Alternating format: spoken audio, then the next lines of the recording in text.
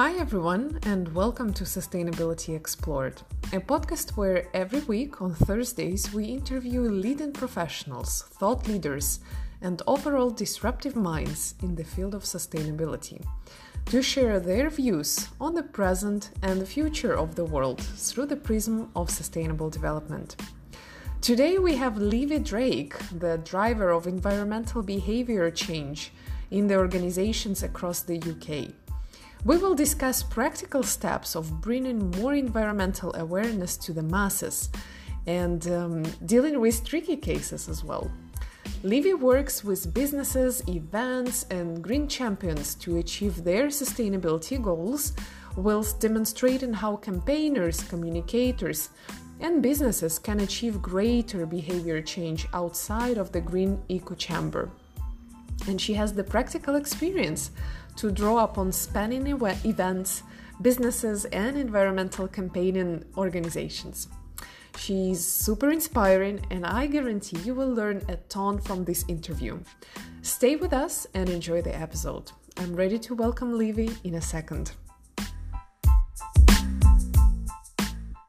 Hi, Livy. Super happy to welcome you on Sustainability Explored. Finally, we found time to connect and to record this interview. We will be talking about something that has been in my interest pool for a while, namely behavior change.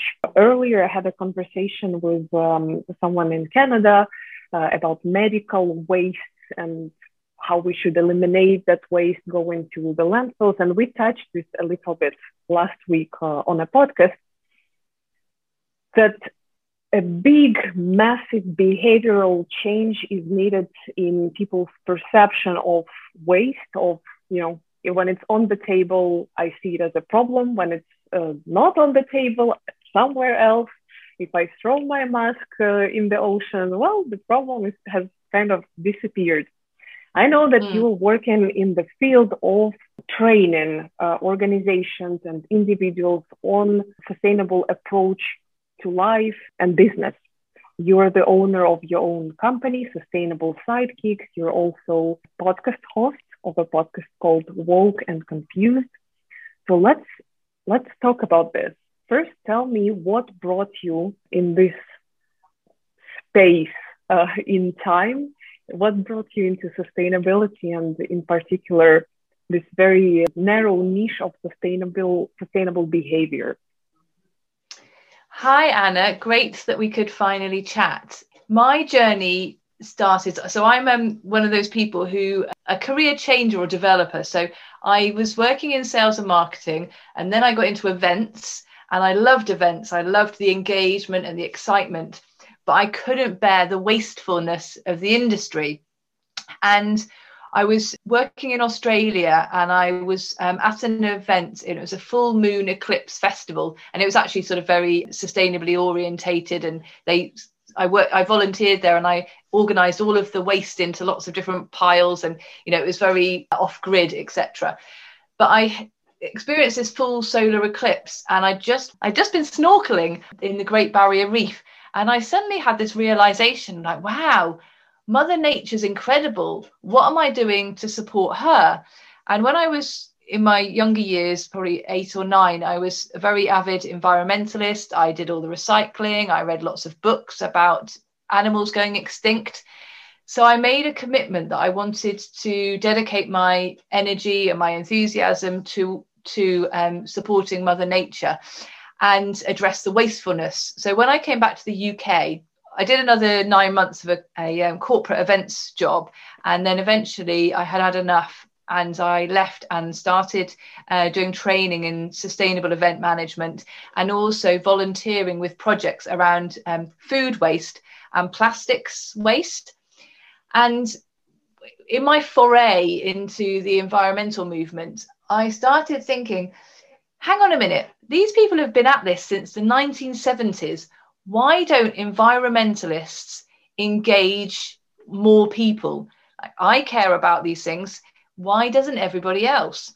And I was working for a festival called Shambhala, and we'd brought in a behavior change consultant. And so she started explaining how the brain works and how psychology works and how we're wired for shortcuts and we're looking for the easy option. And we're also focused on what's happening around us and in our immediate vicinity. And so it all started to become so clear as to why we couldn't talk about polar bears and expect everybody to suddenly stop driving a car or getting on a plane to go on holiday.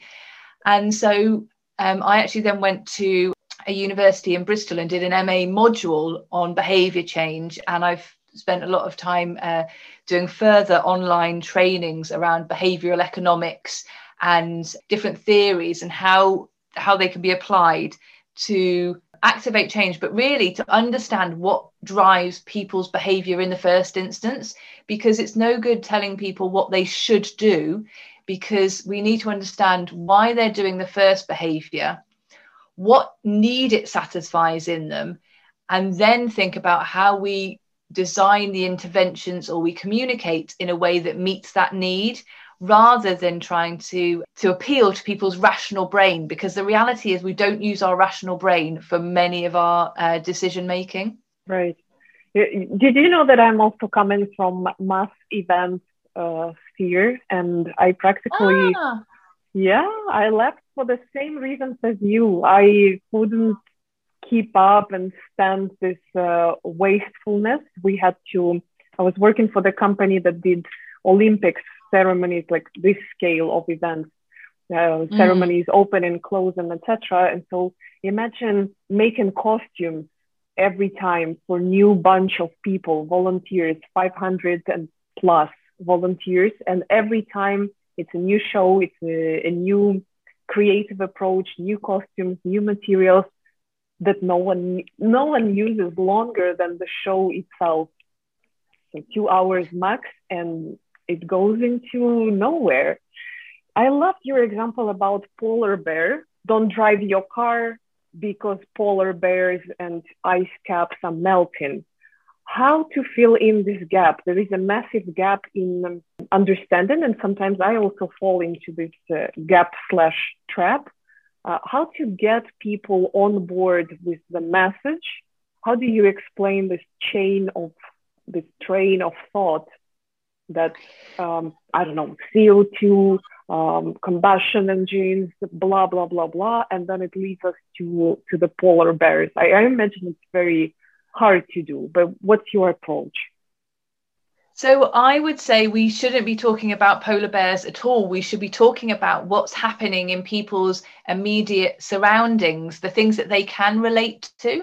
So air pollution is huge, and it's affecting asthma. It's shortening people's lives. The amount of children who are asthmatic now is growing exponentially. But equally, talking about very negative things and using shame or fear doesn't actually motivate people to change. It leads people to doing short-term actions to make them feel better. So people will do some offsetting, to a short-term, that makes me feel less guilty. So we don't want people to be feeling guilty at all. In fact, there's a great neuroscientist called Chris DeMeyer, and he says, instead of talking to people about what they should do, we should be giving people examples of people taking action on a particular issue, because actions drive beliefs. So rather than giving people, and this is what we do in the environmental sector, rather than giving people a menu card of all the things that they could do, so you could, fly less, use less plastic, you could wash your clothes at this degrees and blah, blah, blah. Rather, we should allow them a cooking lesson, so they actually get to experience taking action and feel how taking action makes them feel. So then they feel empowered to make changes. And if we can't allow people to give them that cooking lesson, then giving those examples of people like them taking action, so that they see, that actually this flooding issue or this air pollution, it is being changed. Other people are making a change, then I will want to take action. So in 2008, the Department of Rural Affairs in the UK did some studies, and they found that people are likely to take action on and change their behaviors if they know other people are taking action, that their actions will make a difference, that it's expected by wider society, and that it fits with their existing lifestyle. The fits with the existing lifestyle bit is a bit challenging because really we have to change our existing lifestyles.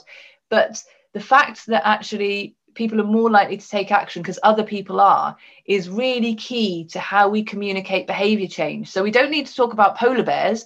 We need to talk about the people down the road who've also now walk their children to school, or are going on a slow vacation on a train, or have started, eat plant-based meals Monday to Friday. So we need to talk to things in their local community rather than things that are happening miles away. Right. I totally agree. Definitely. Your approach and your examples reminded me, I'm blanking on the correct name of that theory, but in a nutshell, it is about when people are littering in one spot, others are more engaged to follow that same example. And so piles of trash appear in certain areas because I think it's the theory of broken windows. And those places that are clean by default or cleaned often, they remain clean. So we really are tribal species, and we follow the good example and the bad example. Livy, where are you based? So I'm currently in the UK, in Gloucestershire. I was on my way to move to Europe. I've got a German passport, and I was on my way to move to Europe when the pandemic hit. So I'm currently living with my mum, which was not the plan. I was just packed away my whole life, and literally the pandemic hits, and so I'm sort of still living in boxes a year later. The reason I ask is because I follow you on LinkedIn, massive work that you are doing in terms of communication, and not only, you're really getting somewhere deeper rather than just informing and raising awareness. So the reason I ask is because I'm looking at your website right now, Sustainable Sidekicks. You offer a ton of different services, and you ask very good questions. How to create change in your workplace culture, how to reduce plastic packaging from your suppliers. Not only, it's not just relevant to those being in the UK, everywhere else in the world, but I'm interested to hear from you. What types of services do you offer? What type of people attend your events and trainings? What is happening in that sphere in the UK at the moment? And then maybe, if you want, your plans for the future expansion. So I'm actually just in the process of updating the website and making it very clear who I work with, because one of the things I found, because I worked in sustainable events for a number of years, and I got really despondent because when I was doing it, people weren't mobilized to make change, and it was very much around the edges. And I feel now we're facing a climate crisis. So the people I want to work with are change makers. And so people could be a business owner, they could be a green champion in their organization, they could be an ethical business, they could be an environmental campaigner. But the overarching theme is that people want to make change. And so my services are designed to support people to deliver change, with those principles of behavioral psychology, so understanding what's going on, using systems thinking and design thinking principles, so we can understand like what is the problem that we're trying to solve, and design solutions around that. So, and with the workshops I put on, I have people from Europe attending. With the events workshops, I've had people from Australia. So definitely the pandemic has made my work and a lot of other people's work very online. And my aspiration for my organization and my plan is that I will be able to, in the next few years, buy a piece of land, old agricultural land, for rewilding, because I don't know about you, but I've been reading books about how do we sequester carbon, and lots of people are planting trees, but actually we can allow nature to do its thing and bring back animals and allow land to regenerate. So I would like to be a custodian of land that could be regenerated and created for nature, because I'm a huge bird lover, I'm a huge animal lover, seeing them in the wild, and it breaks my heart to know that a lot of animal loss is because of habitat destruction and the lack of habitat. So finding places to protect them from being built on, or allowing them to be regenerated, is one of my dreams, to kind of reconnect with Mother Nature. I'm in absolute awe of your plan. Say it as it is. Thank you. What would be your top 3 to 5 tips for anyone outside of the UK, not really being probably able to connect with you or get your training? Or do you say you do those online now? Yeah, so my trainings are all online. I've got on-demand content, so people can watch the webinars. So yeah, it's all designed to be available to anybody, so they can watch it at any time. So they can also connect with me on LinkedIn as well.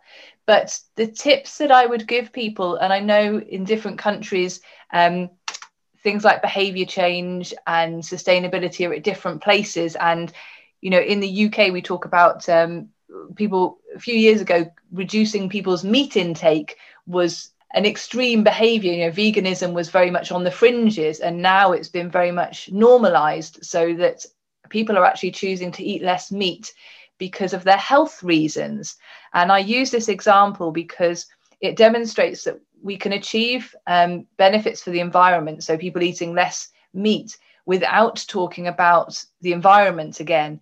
So if people are in other countries where they feel like sustainability is not as well established, or ideas like behavior change aren't there, or the idea of people driving less or eating less meat, or reducing consumption seem a bit far-flung, I would go back and think about the people that you're looking to connect with, maybe your work colleagues, maybe your family, and say, okay, what need does this particular behavior fulfill for them, and how else could that need be met?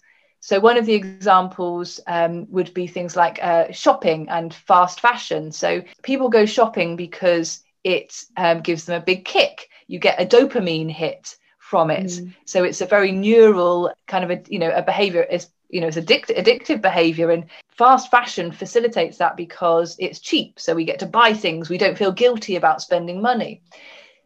So that's the need that fast fashion fulfills for people. So if we want to change that and fulfill it in a different way, we need to provide a model that will still give those adrenaline hits. So things like hiring clothes or clothes swaps, you can still get that feeling of the new item, but it's not necessarily people buying it. So the idea is, rather than sort of preaching to people and telling them that their behaviors are bad, we understand why they're doing something and how else we could achieve that feeling or that sense. In many cultures, eating meat is something for special occasions. It's a sign of wealth.